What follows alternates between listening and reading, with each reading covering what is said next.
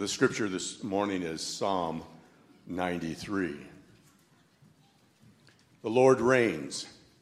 He is robed in majesty. The Lord is robed. He has put on strength as his belt. Yes, the world is established. It shall never be moved.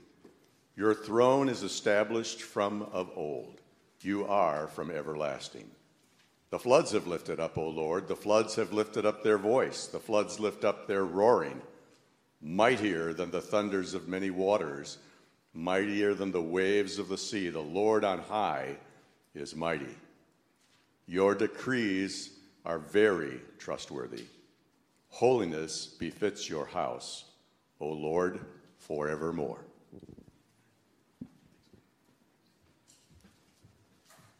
Let me encourage you to take your copy of God's Word. There we go. Let me encourage you to take your copy of God's Word and go to Psalm 92. So Wayne just read 93 for us, and we're going to look at 92 primarily today. So it's page 498 if you're using one of the Bibles provided for you there in the seats.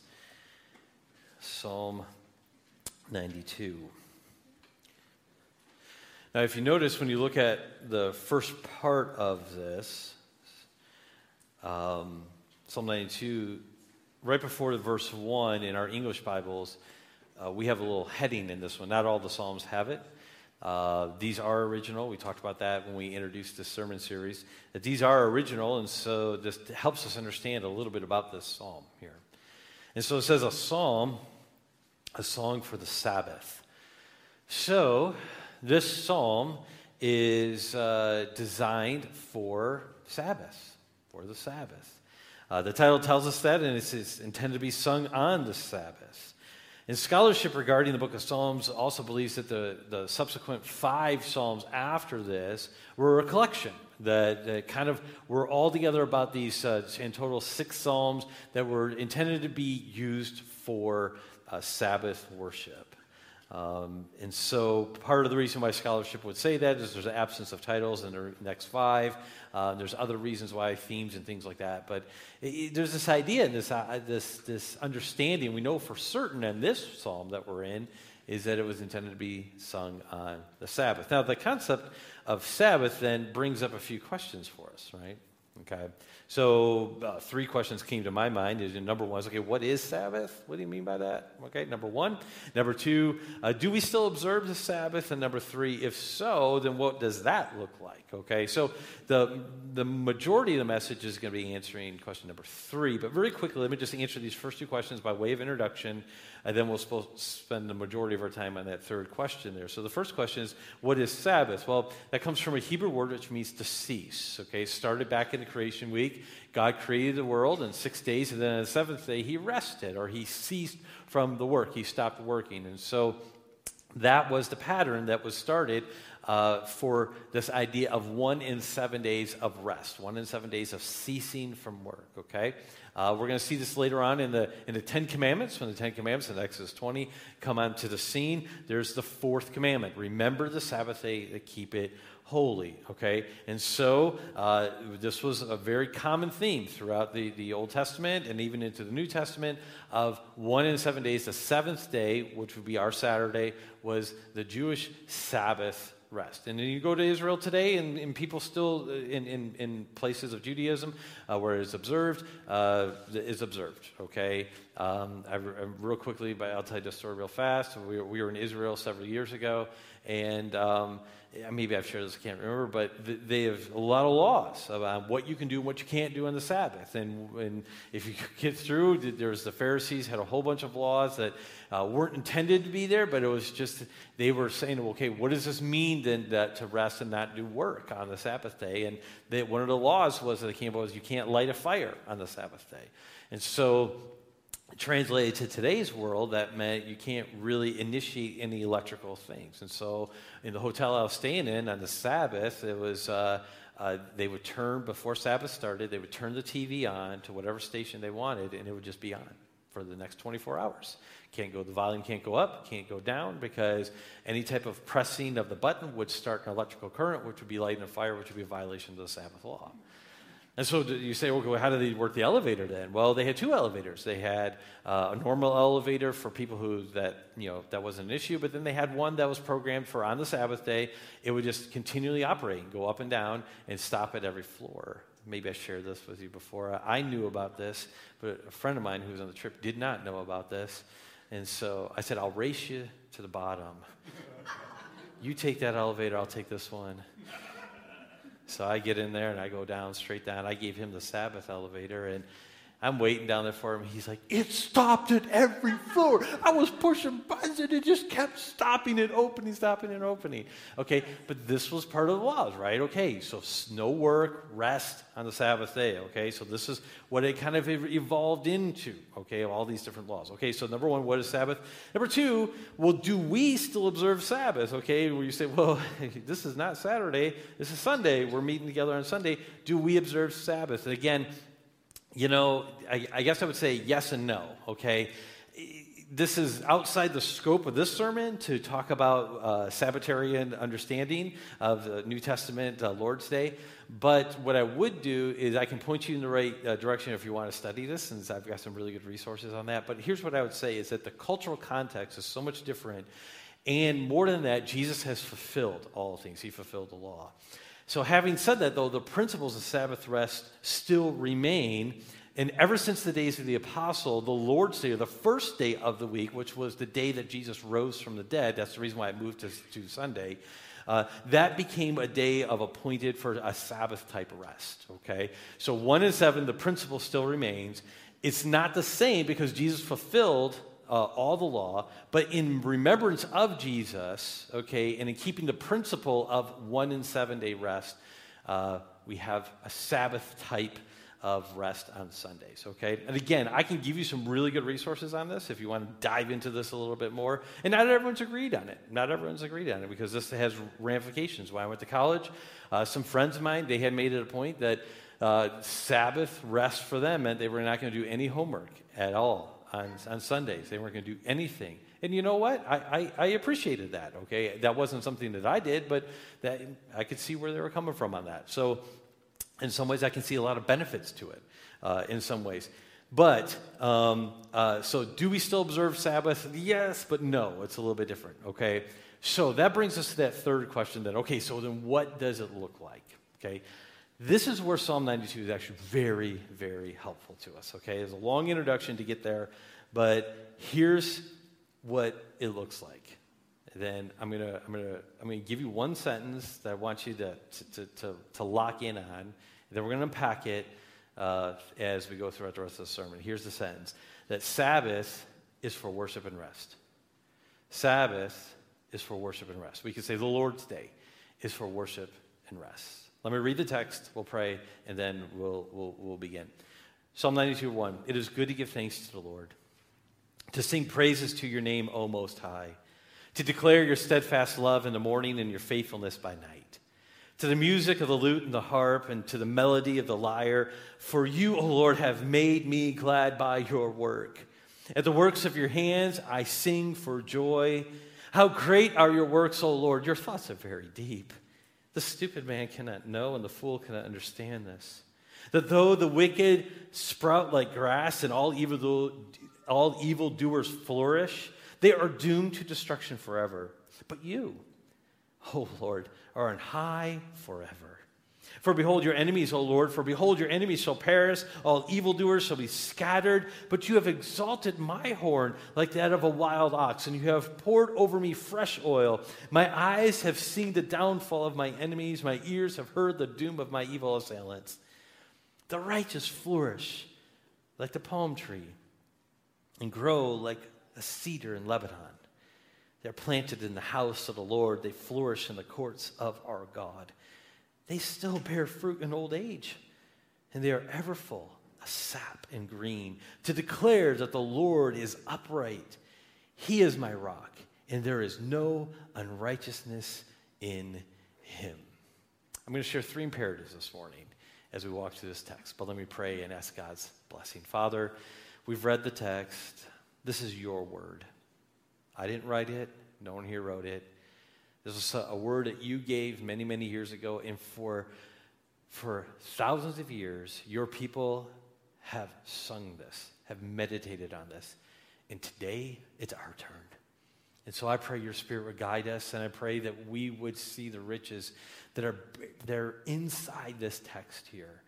And that as I teach, God, I pray that I would only teach what's here, that you would guide me in that, and that it would be relevant, and it would be helpful, but it would be accurate to this text of Scripture. So thank you. Thank you that we can do this, and we're just pausing now to ask you for your blessing and for your enablement, because you are God, and we are your servants. In Christ's name we do pray.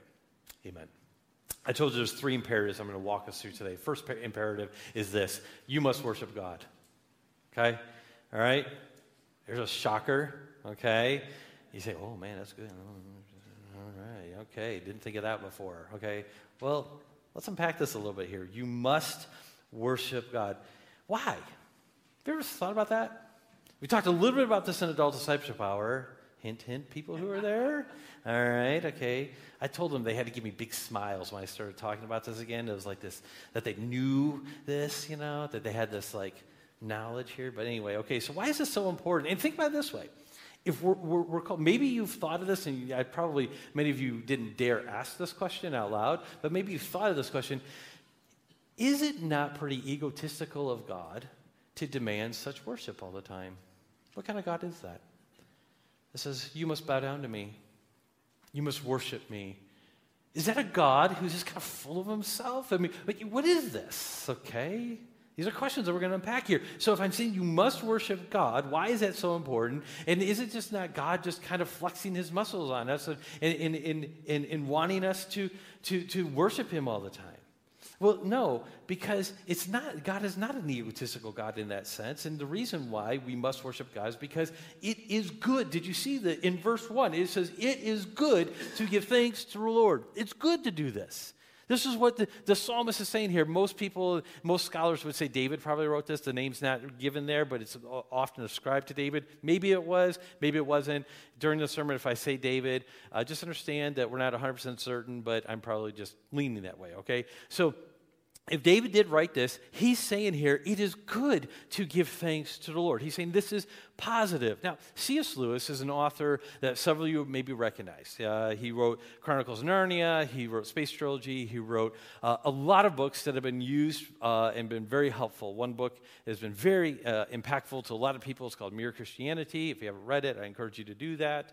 But here he is. He was someone who did not start out in a Christian background. He was not someone who grew up in the church, so to speak. And in fact, he was pretty hostile against Christianity, and he was converted, and he was a very intelligent man. And he wrestled with some of this stuff. He wrestled with this concept of why is it good for us to worship God, right? And so he illustrated this by bringing up this concept of a beautiful painting. And so he says, when we see a tremendous piece of art, this beautiful piece of art, and he gave an illustration of one, he says, we admire it because admiration is the only appropriate response to it, right? The person who does not pause to admire it is only illustrating their ignorance. Now, I'm not an art aficionado here, okay? I enjoy art and things like that and everything, but that's not something like, if you're saying, hey, what do you want to do on the weekend? I'm like, let's go look at some art, okay? That's just not how I'm wired. But I tell you what captures my attention are like nature and beautiful things like this. And so, what C.S. Lewis is saying, it'd be kind of like, a couple years ago, we went to the Grand Canyon. I don't know if you can see the colors and hues and things on screen here, but it is just absolutely stunning. Now, let me tell you this here. What C.S. Lewis is saying here is he's saying that this would be like for a person who goes by the art painting and doesn't admire it, it just shows their ignorance. It'd be like walking up to the Grand Canyon here, looking over it, and you're feeling the wind, and you're seeing the vastness of. Some of you have been there. You know what I'm talking about. And you're looking over and seeing there. It'd be like you walking up to him going, meh, and walk away. I mean, people look at you like, are you kidding me? And you're like, what are you talking about? It's a hole in the ground. It's a hole in the ground. Do you not see the beauty of this? Think, well, I guess, people are going to look at you, and it's not about the issue, the problem in that scenario is not the Grand Canyon. It's that you're not seeing it and you're not responding appropriately to it. You see, it's good to give thanks to the Lord. It is good to worship God. But what about a God that demands that we worship him? What about that? Does that seem a little like out of bounds, or does it seem off a little bit? Is this like a woman that just demands people to praise her for her beauty all the time? Yeah, we know you're beautiful. Yeah, is that what this is like?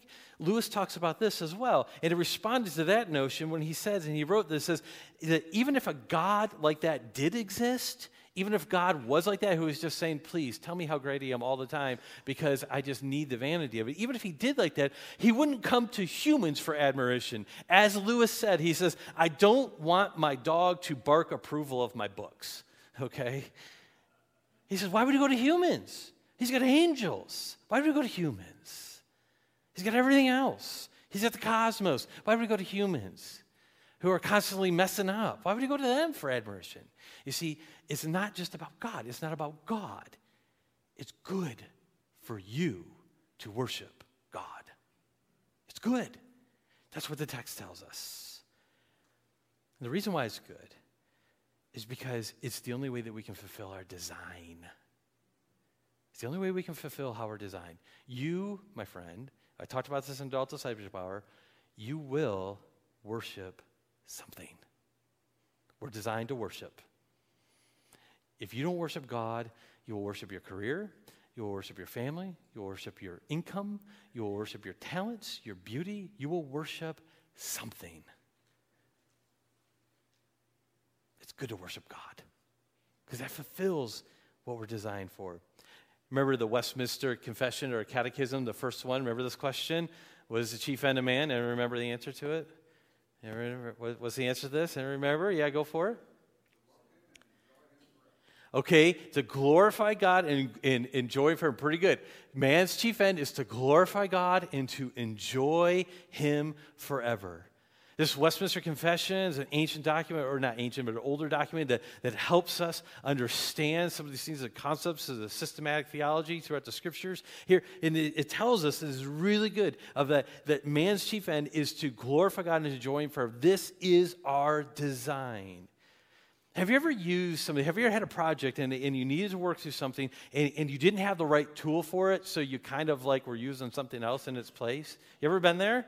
All right? Not a very enjoyable experience, right? You know, you need a tool, and it seems like every time I get the curtain, okay, I'm going to fix my own car or something like that, inevitably, there's a tool I don't have. Rob knows exactly what I'm talking about here, okay? There's always some obscure tool that you don't have, but it makes the job a whole lot easier. Now, you can kind of finagle something, but it's not a very enjoyable experience. I remember several years ago when it was shortly after we got married. My wife, I didn't know this about my wife, but she made the most amazing apple crisp. Come fall, I mean, it's amazing. It's amazing, okay? It's really good, okay? And she made this. I remember it was like we were first married. This is in Rhode Island. I remember this, and you made this. And I took a bite of this, and it was like the angels.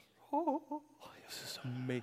How do you do this, right? And so she shows me how she cuts up everything and everything. I'm like, that's a lot of work, you know. Then I discovered there's a tool. This thing, you clamp it. Some of you know what I'm talking about here. You clamp it to it, and it will peel an apple. It will core an apple. It will slice an apple. All at the same time. It'll probably even balance your checkbook too. I didn't read the manual. But the point is that this thing, I mean, we went from like, oh, this is a lot of work of chopping all these apples and everything like this. And it's like, hey, let me do the apple thing here. I'd shove the thing in there and I'm enjoying this, you know, because it was fun to do because I was using the tool that was designed for it. The same thing is true with us. When we operate according to our design, we actually enjoy it. That's why it's good. That's why he says here, it is good to give thanks to God. Because the reality is that we cannot enjoy God unless we worship God. You will not enjoy God unless you're worshiping Him. You will not enjoy him. He will be mean. He will be distant. He will be capricious. He will be arrogant to you. But when you worship God and see him for who he is, then you see, wait a minute here. This is a God worthy of worship. He is good, and you enjoy him. Commentator John Phillips, I'm spending more time on this first question, this first imperative, so don't worry about that. I've got it planned out. But commentator John Phillips, he wrote this. He said this: to praise God, I put it on the screen for you, to praise God is the intelligent, emotional, volitional thing for a creation to do when brought into the presence of one so glorious, so holy, so loving, so worthy of wonder. And worship as God. Not to praise him proves us lacking in something. To praise him spontaneously, delightedly, is proof that we are alive to all that he is. It is good to praise God.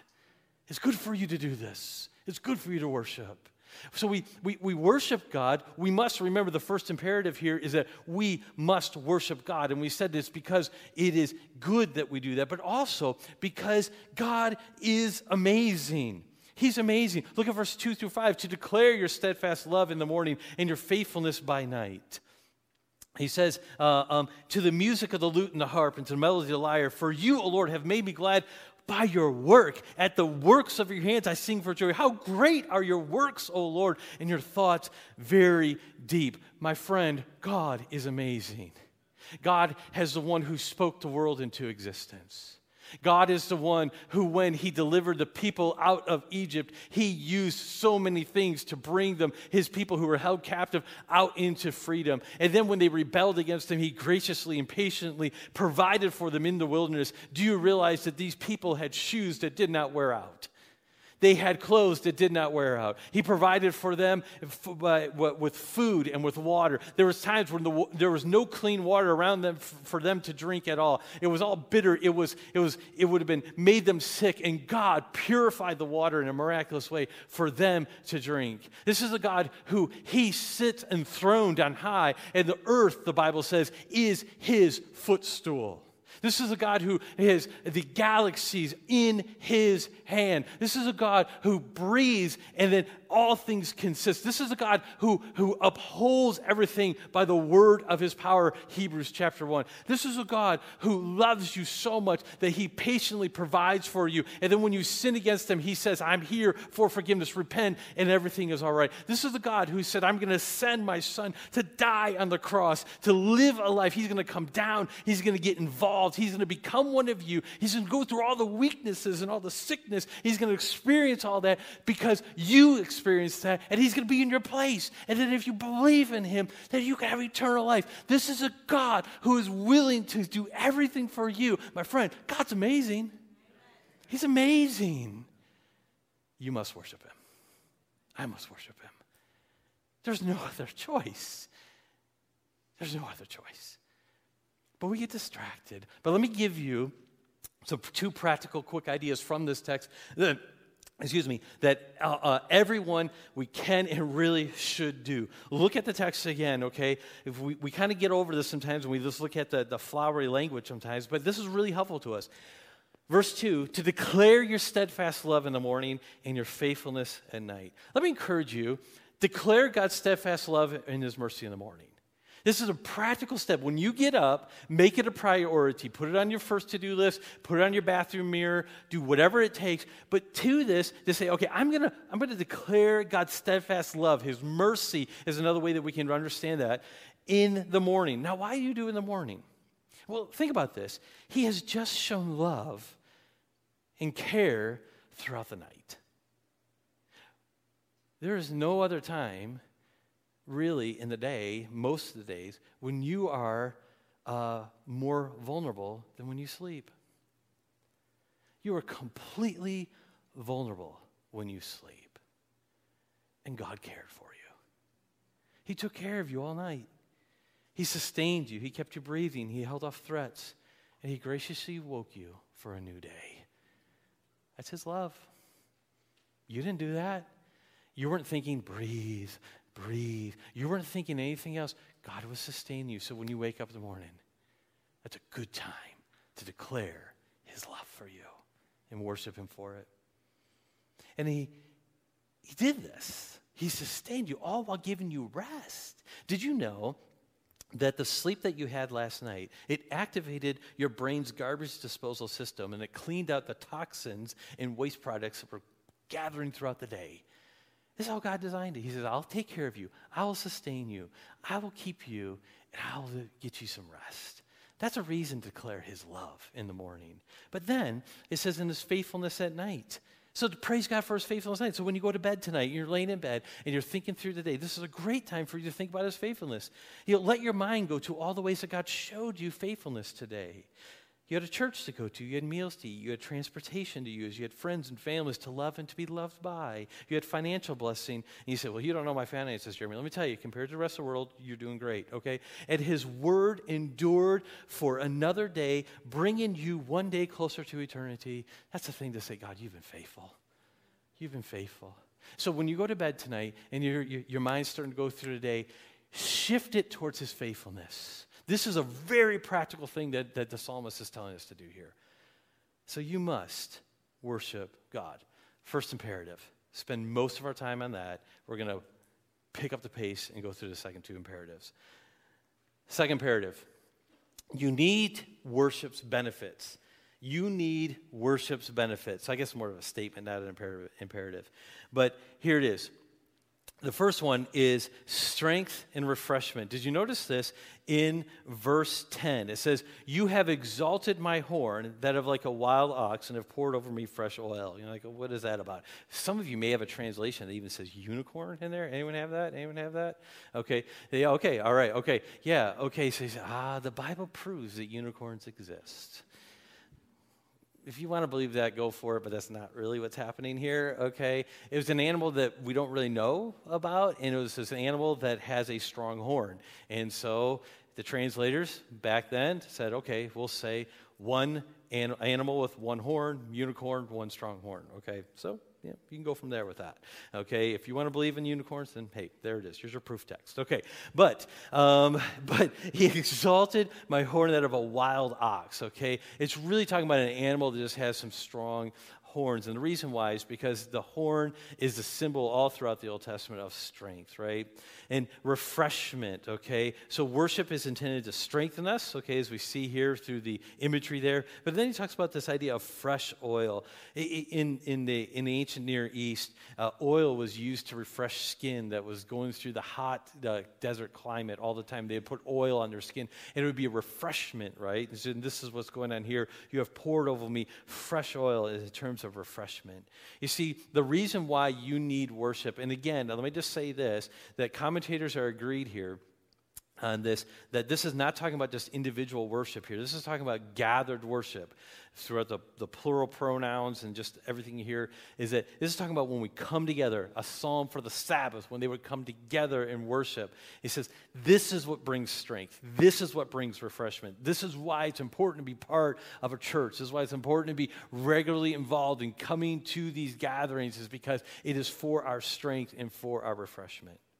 I like what Kevin DeYoung says in one of his books. He said this. He says, if you were physically sick and didn't know what was wrong, you would go to doctors. You would set up appointments, check the internet, call your insurance company, read up on all the latest treatments. You would go far and wide seeking a remedy for your physical illness. But when it comes to spiritual illness, we barely look for a diagnosis, let alone the cure. Yet here's God, the great physician, saying, I'll give you one day in 7 to attend to your soul, to come and worship, to grow, to breathe, and to be nourished. Now again, he's talking about this in the context of the fourth commandment, so we should be doing soul care every day. Kevin DeYoung is not saying that it's only one day, but he's saying this is a day that's set aside intentionally for this. Move stuff off the calendar. Make this the priority. That's what will strengthen you and help you. But when we crowd everything else in, it hurts us. It hurts those around us. Last week to the teen guys, I'm going to be doing this with all the teens, but I gave them a document that said 7 things we want you to know by the time you graduate. So when you graduate and you go off to college here from our church, these are 7 things that you need to be rock solid on. And one of them was that being part of a church fellowship is non-negotiable. When you go off to college, let me tell you, for those of you who are starting to think about that, find a church as fast as possible. When you relocate, find a church as fast as possible. It's non-negotiable in God's economy because this is his means of strengthening and refreshing us. Some of you might be saying in life right now, God, give me a break. And God says, here we are. This is it. I'm giving this to you. 1 in 7, where you can just, with a clear conscience, put aside our responsibilities and put everything aside and say, I'm just worshiping God today and resting. Okay, so what is a worship benefit? Strength and refreshment. I need to move on. A sense of victory. Where do you get that? Look at verse 11. My eyes have seen the downfall of my enemies, and my ears have heard the doom of my evil assailants. Okay, here he is when he's worshiping God here. He's saying, this is the great things that you've done for me. You have helped me. You have given me success. And when we worship together, there should be a sense of victory. There should be an element of victory today. There should be. We're here together today, and there should be this sense of, okay, success or victory. And why do you say that? Well, you may be thinking, well, because many forces have really worked against this meeting today. The enemy, we have an enemy that doesn't want us gathering together. We have an enemy that doesn't want us worshiping God. And so you don't think he's not doing stuff, right? Okay, so we're here together. We're here together. It's like we've overcome. By God's grace, we've overcome. There should be a sense of victory here. You've overcome your flesh and your nature. Do not raise your hand to this question. I'm going to say it again. Do not raise your hand to this. But how many of you did not feel like coming to church this morning? Do not raise your hand, okay? All right? All right? But how many of you didn't feel like it? I guarantee if I had you raise your hands, okay, there would be a lot of hands up. The reason why is because our flesh often doesn't want to come. Now, some of you, you're like, yeah, I want to be here, absolutely. And it ebbs and flows, right? Okay? But there are some Sundays where it is difficult to be here. But we're here. Sense of victory. We overcome the world in some ways. You say, how so? Listen, how many activities are scheduled for Sundays right now? Some of you are working against that. Sports, car shows, other activities are going on. That just on Sunday, it's on Sunday. It used to be that it'd be rare for something to be on Sunday. Now it's just, I drive by the soccer fields on my way in, and I often will just see them, even early in the morning, 8 in the morning, whatever, just packed full of people on Sunday mornings. Now you say, oh man, we just need to get back to a society. Well, maybe. But the point is that we're gathered today. There's a sense of victory that God has made this happen. I just thought often it hits me is that never again in all of history will there be a gathering just like this. Right here. This is it. And we get to worship God together. It's good. It's good. A sense of victory. I need to move on. Finally, a benefit that the text talks about here is this idea of fruitfulness. Verse 12 through 15, the righteous flourish. Please note the comparison to the grass of verse 7. Really, it's this idea of weeds, if you will. So, verse 7 says, though the wicked sprout like weeds, and you all know how that works, right? Fast growth, things like this. He says, the righteous, they flourish like a palm tree, grow like a cedar of Lebanon. You see, we flourish to our full potential only through worship of God. Understand this. We flourish to our full potential of God's design only through worship of God. It's how he's designed us. And it's for our good. It's for his glory. You say, well, why did he do it that way? Well, we could go back to verse 5. Your thoughts are very deep and say we don't understand all the nuances of it, but we do know enough. Is that if God created someone that didn't need to worship him, he would be creating another equal God. And so anything he created has to worship him. Otherwise, he's not God. And so when he creates us, to fulfill our full potential is only through worship of him. And so the benefit of that is there's fruitfulness in our lives. Of the things that we do, we flourish to our full capacity through worship of God. And then the fruit in verse 15, that declares then that the Lord is upright to other people. So we must worship God, and then we need worship's benefits. But finally, as we circle the landing strip, and the landing gear's not down yet, though, just so you know, okay? But we're circling, all right, for the conclusion. You need to avoid a major obstacle to worship. I want to bring this back to a section that I kind of skipped over in the text. If you were paying attention as we're going through, you say, wait a minute, you didn't really talk about this. Well, we're going back to it. Here's the major obstacle. I was struggling with how to say this. And so if you have a better way of saying this, because I know there is a better way of saying this, let me know and I'll adjust it, okay? But here's what I came up with. Not all that glitters is gold. Not all that glitters is gold. You say, what are you talking about? Okay, let's walk through this. Verse 6. The stupid man cannot know. Now, ladies, don't read into that. Like, see, men are stupid. Okay, right here. Okay, remember the whole unicorn interpretation thing? You know, don't misread this. Okay. But the stupid man cannot know, the fool cannot understand this. What is it? That though the wicked sprout like grass and all evildoers flourish, they are doomed to destruction forever. He's saying this. The stupid person, the senseless person, the foolish person, they can't get this concept that though the wicked are prospering, they're doomed. He says they miss that. They're so distracted by what they see of temporal flourishing and immediate success and things that they think that's what we need to go after, and they ignore God.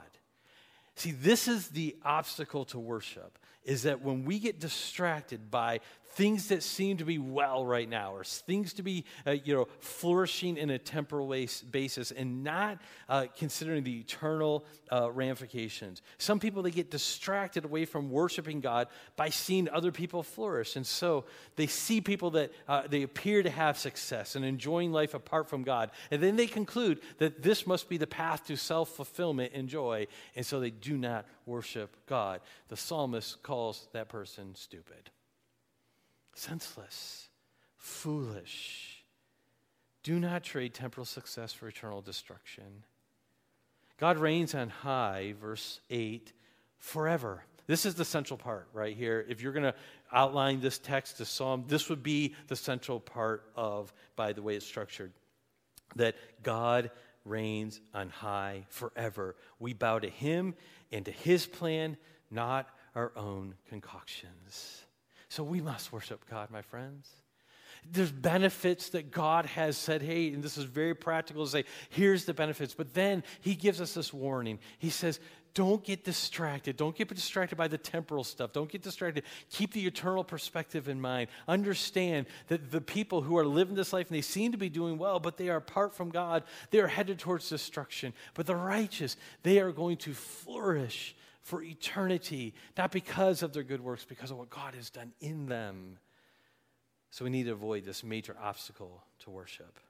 So I started with this statement, right? I said Sabbath is for worship and rest. Now some of you may be thinking, you say, now wait a minute here. You've talked a lot about worship, but you haven't talked about rest yet. And you said you're almost done with the sermon here.